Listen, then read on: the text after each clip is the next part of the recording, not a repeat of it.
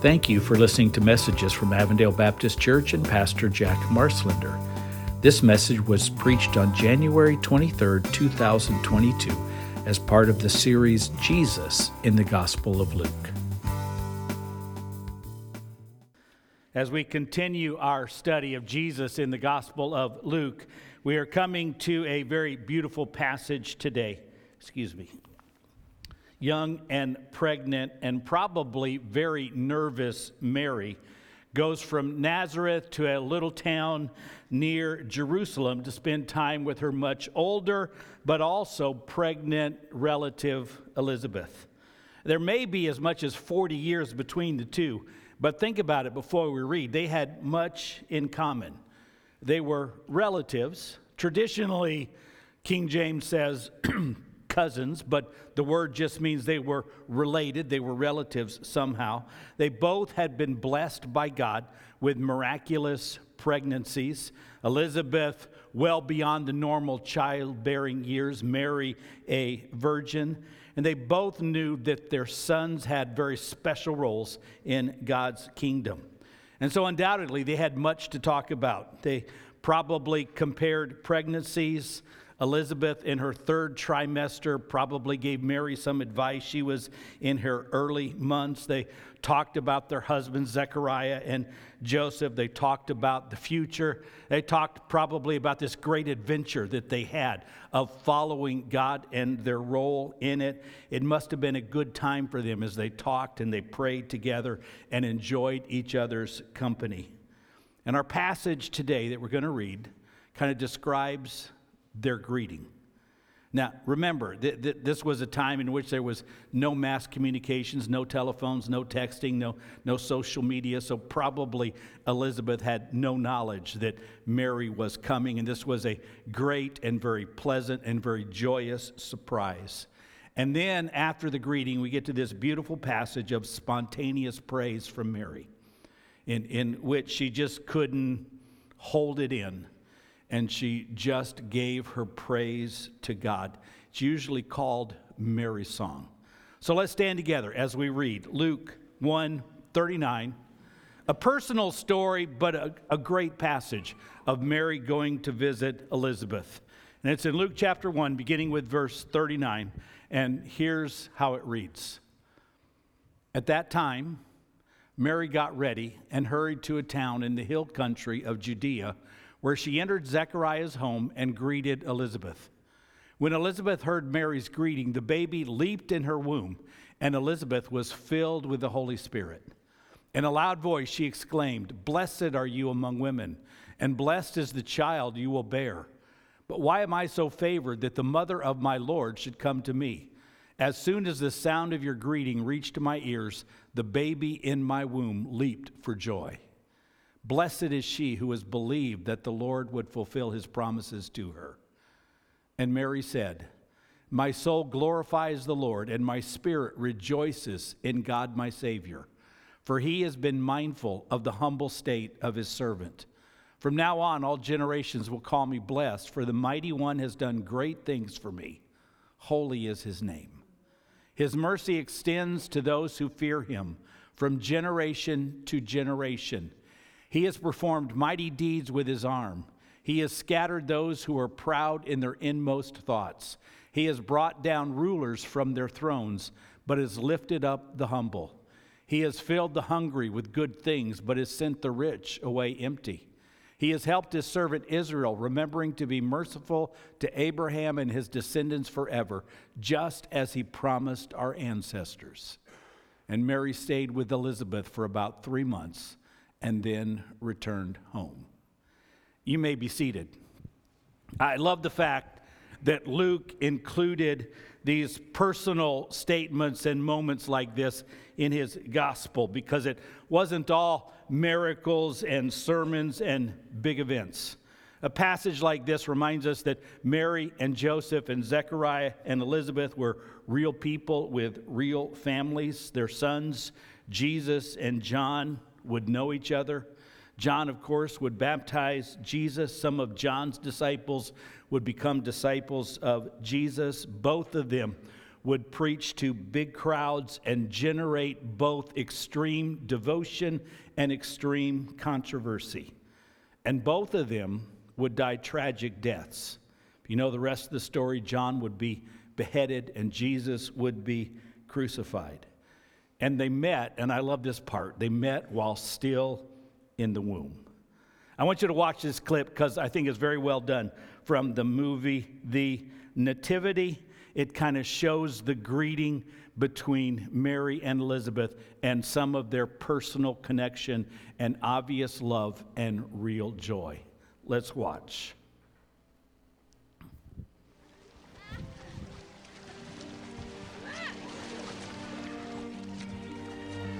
Go.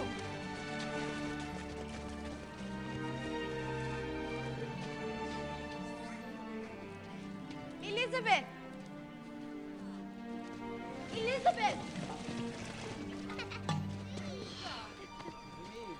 Elizabeth. Oh, child. Blessed are you among women, and blessed is the fruit of your womb. But how could you know? Who am I that the mother of my Lord should come to me? The moment I heard your voice, my child leapt in my womb for joy. Blessed is she who believes the Lord's words.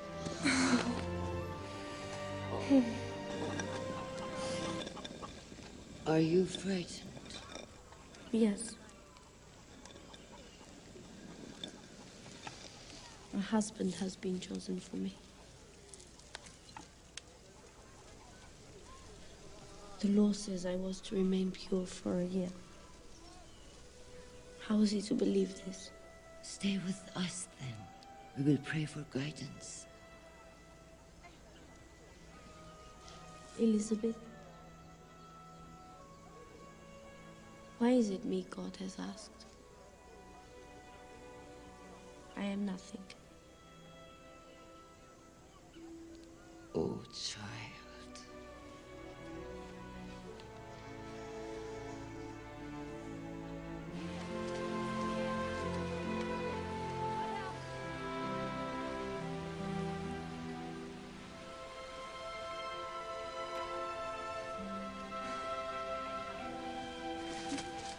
Elizabeth!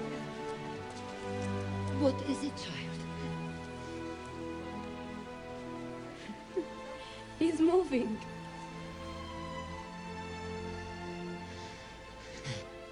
Mine too.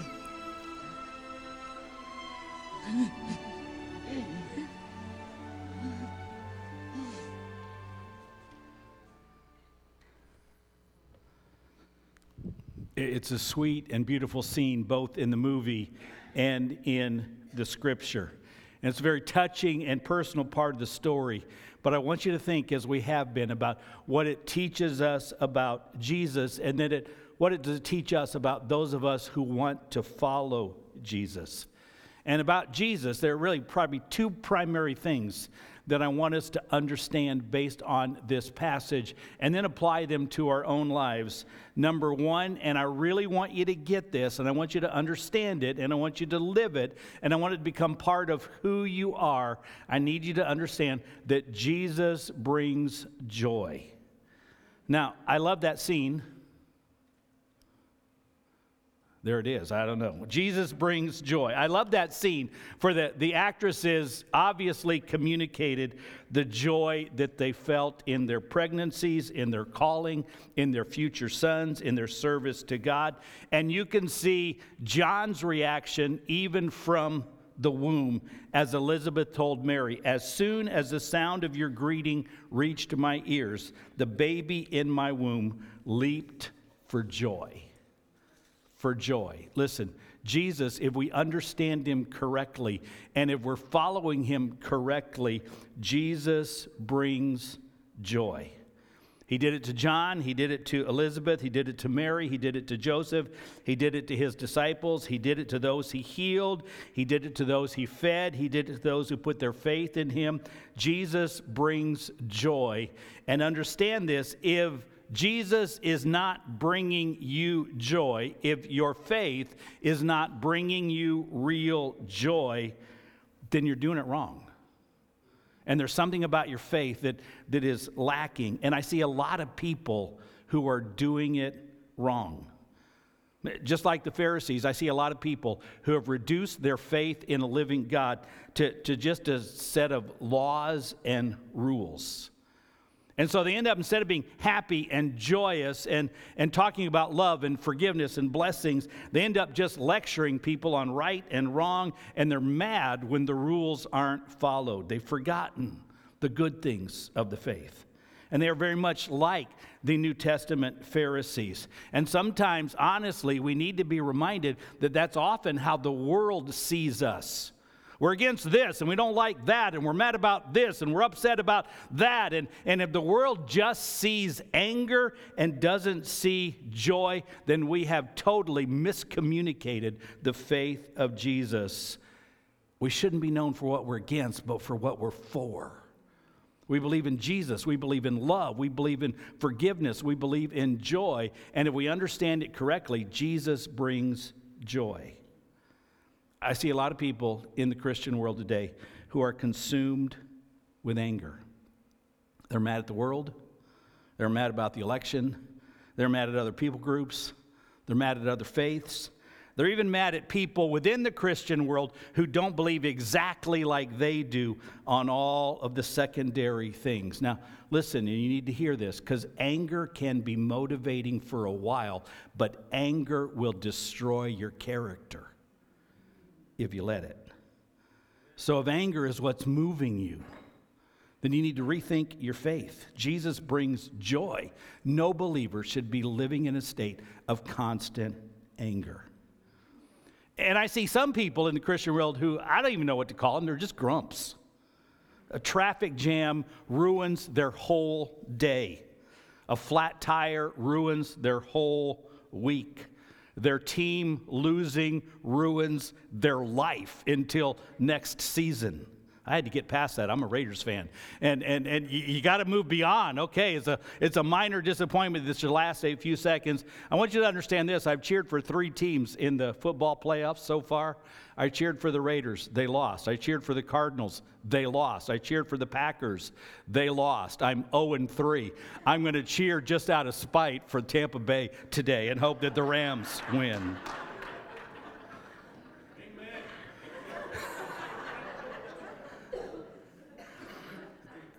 And these same people allow a disagreement to destroy a friendship. Listen, you and I need to learn to take our eyes off the issues and the problems and the challenges and the disagreements and focus on Jesus. Jesus brings joy. And if we're not understanding that, then we're doing our faith wrong, and we've reduced it to something that it is not, just another religion. It's a relationship with the living God. God is real. Jesus is alive. He has forgiven us. He has loved us. He has given us direction. Jesus brings joy. And I was thinking about some of the ways that Jesus brings me joy this week. He's a loving and a good God. He came to earth because he loved Jack. He died because he loved Jack. He rose again and led me to follow him. He's given me a reason to live. He's enrolled me in the great adventure of following Jesus. He's put me in a family of people who are held together by love and not by biology or culture or skin color or language or politics or citizenship. I'm talking about the church there. He promises to come and get me when my time on earth is over. He promises to come and take me to be with him forever. And if these things don't bring you joy, then my hunch is you just don't believe to the level that you should. Your life can be challenging at times, and life can be hard, but we have greater things that bring us joy. And I wanted to remind you of that. You see it in Mary. You see it in Elizabeth. You see it in John, even in the womb. And I'm not sure what a baby in the womb, because I can't remember. I don't know what a baby in the womb has joy about, but he found joy in Jesus. And if we let the world see only the grumpy side, the mad side, the anger side, that we don't like this, we don't like that, we're against that, this frustrates us, this makes us mad, we are not communicating Jesus the way Jesus really is. Jesus brings joy. Did you get that part? Jesus, then wipe the frowns off your faces. Jesus brings joy. And if we really understand who he is, that he is God, that he loved us so much that he came to earth, that he died for us because he loved you and me, and that he rose again and looked us in the eye and said, I love you, come follow me. And he's given us a reason to live. When we understand those things, then the challenges of life fade away in the joy that Jesus brings. Jesus brings joy. And number two, Jesus is worthy of praise. This song or hymn or poem are just a spontaneous outburst of praise that Mary gave is one of two in this chapter alone. We've already looked at the other one by Zechariah. So I want you to see something, because you got Mary praising God spontaneously, you got Zechariah praising God spontaneously. Mary was young, Zechariah was old. Mary was a woman, Zechariah was a man. Mary was a humble farm girl, Zechariah was a highly educated priest. Praise is not a female thing or a scholarly thing or a young person's thing. It's a Christian thing. And whether we proclaim it from the mountaintops and the pulpit, or whether we just feel it in our hearts, spontaneous praise is part of who we are. Jesus brings joy. He also leads us to praise because we recognize he is worthy of praise. Now, I want us to look at some of the particulars of Mary's praise to God. And I want you to pay attention, because in a few minutes, I'm going to give you some homework. Yeah, pastors are allowed to do that. I'm going to give you some homework, okay, to write your own words of praise. Maybe you've never done that before. We think of that, that's the psalmist's jobs, and that's the songwriter's job, and it's Mary Kay's job. But I'm going to ask you all to write your words of praise. So pay attention to some of the things that Mary praised God for here. And I want to give you 4 of them. There are many more. You could really preach on her song for weeks. But some of her praise was in this regard. She says, he lifts the humble and scatters the proud. Which, by the way, is the opposite of what the world does. The world praises the rich, the famous, the popular, the confident, the arrogant, the highly talented, the one-percenters. Mary praises God in verse 48, for he has been mindful of the humble state of his servant. And in verse 51, he has scattered those who are proud in their inmost thoughts. And in verse 52, he has brought down rulers from their thrones, but has lifted up the humble. She is a peasant farm girl. God paid attention to her, and she praises God for that. And we may be nobody in the eyes of the world, but God pays attention to us. Oh, maybe we'd like it if we were rich. Maybe we'd like it if we were famous. But I look at the rich and the famous, and they don't seem to be enjoying life.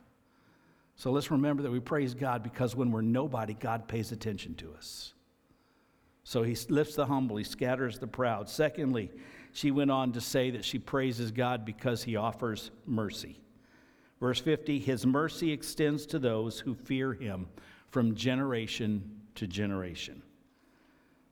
Listen, the world up to that point had shown the Jews no mercy. And for the most part, they still don't.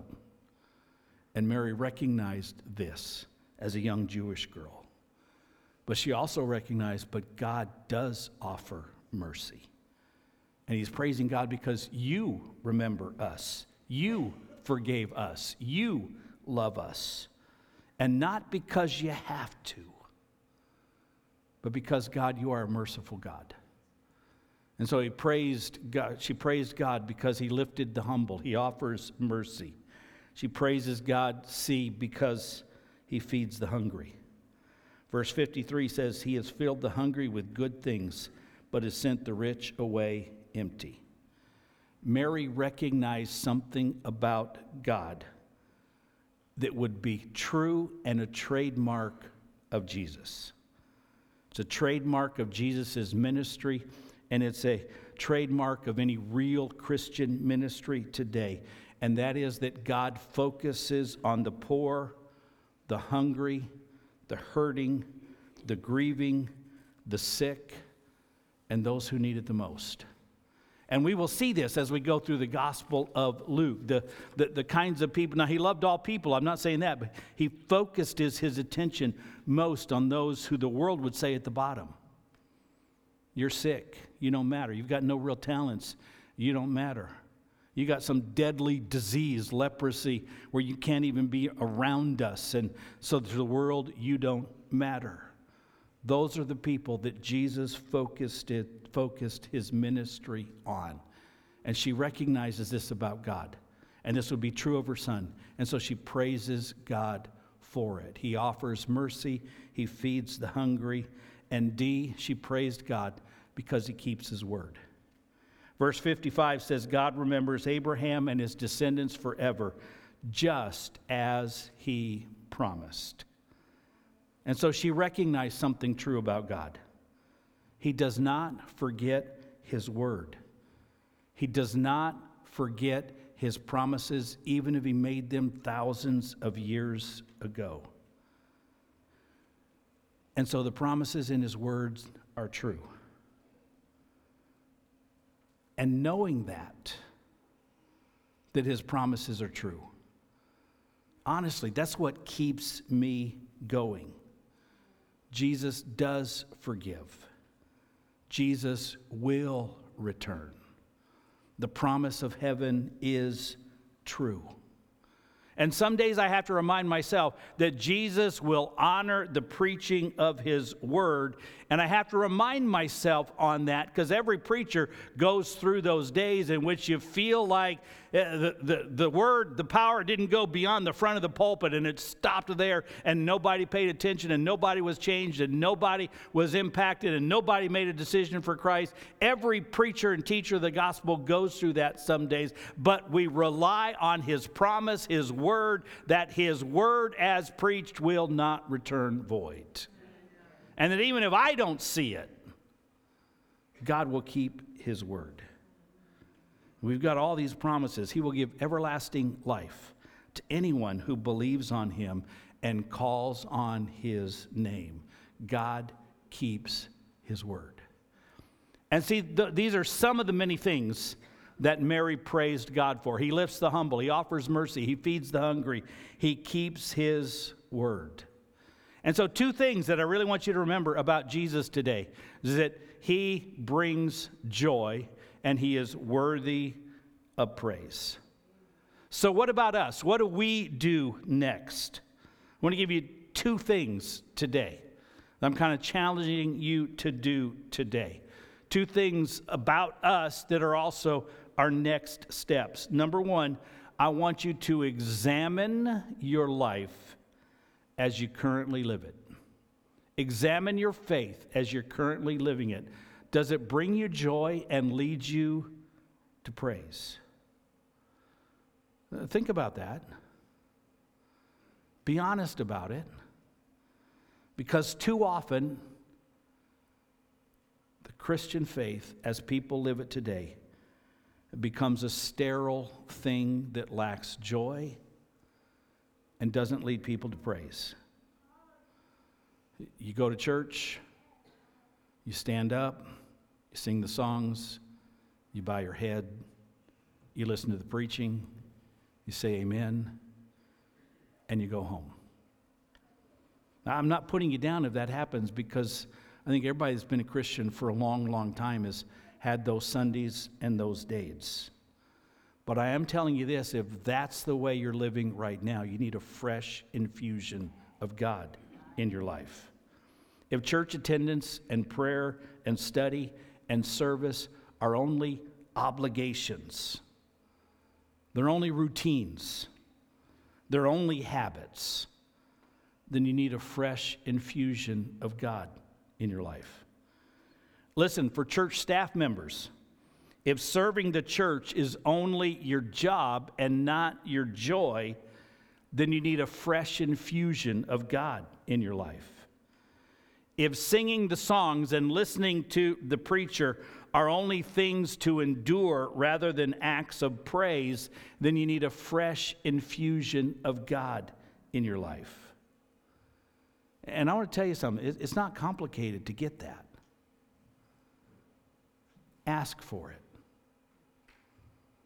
Be willing to say to God, I don't know what's going on with me, but right now I've lost the joy. I've lost the enthusiasm. I'm not sure when I'm singing the songs and I'm really praising you. I'm just singing the songs. And I'm not sure when we're praying that I'm really praying. I'm just kind of bowing my head and giving the words that I learned to say. That happens to all of us, I think, at one time or another. And we need to be honest before God and ask for a fresh infusion of His work in our life. By the way, personal confession. I have to do that often. When writing a sermon becomes my job, when prayer meetings are just another meeting to lead, when Bible study becomes only something I have to do because I'm a preacher and I'm supposed to, and I got to get a sermon ready, then I have to ask God for a return of the joy, a return of the heart, and a fresh filling of the Holy Spirit. And if preachers need to do this, then we all need to do it. So examine your faith as you're currently living it. I'm not putting you down because I think at one time or another we've all been there. It's good to do things out of obligation, but we want to do them more than out of obligation. It's good to do things because it's a good habit, but we want to do it because it's more than a habit. It's good to do what your church does and participate, but we want to do it for bigger reason than just this is what our church does. We want to feel it. We want God to be at work in our life. We want it to be more than just the Christian culture that we're a part of. We want to do it because we have a real joy in following God, because Jesus really is our Lord, and we're living the great adventure of following Him. So if you find yourself in that kind of low, discouraged, depressed kind of state right now, I'm not putting you down at all because I've been there numerous times. I'm just telling you to confess it before God and ask for a fresh filling of His Holy Spirit. I went to a conference one time. One of those pastors' conferences that we go to from time to time, and I've learned to both dread them and enjoy them. Because often I've gone, it's just another thing on the calendar. But then often letting other people lead and me just sitting in the pew, usually in the back row, because I'm a Baptist, okay? I prayed to God, re-enthuse me, re-excite me, refill me with your Spirit. And I'm asking you to do that today if that's where you are. If it's just a routine and a habit, ask God to make it more. So examine your faith as you currently live it, and if the answer doesn't bring you joy and lead you to praise, if it's no, admit that to God. Because we want our service to God to be more than a job. And the second thing I'm going to ask you to do, this is your homework, by the way, and I told you it was coming, so this won't surprise you, is to write your own song of praise. And think about what it would include. Now, I know this is different from the final steps that I normally give you, but it will be incredibly helpful if you sit down for half an hour or so, just you and God and a piece of paper and a pen and your Bible, and write your own words of praise. You can use Mary's as a guide, but then make it personal and make it yours. I praise you, God, because. Finish that sentence. I love you, God, because. Finish that sentence. I am amazed by you, God, because. Finish that sentence. Now, you don't necessarily need to sing it or publish it or share it with anyone except for God. You can send it to me if you want, and I'd love to read it. But by all means, what I want you to do is read it to God. God, I've thought about this, I've prayed about this, I've looked into your word, and God, this is what I feel about you. and use it. I mean, if you're Mary Kay, you'll sing it. If you're Holly, you'll probably dance while you do it. If you're Tom, you'll sit there and look at Holly and shake your head. It doesn't matter how you do it.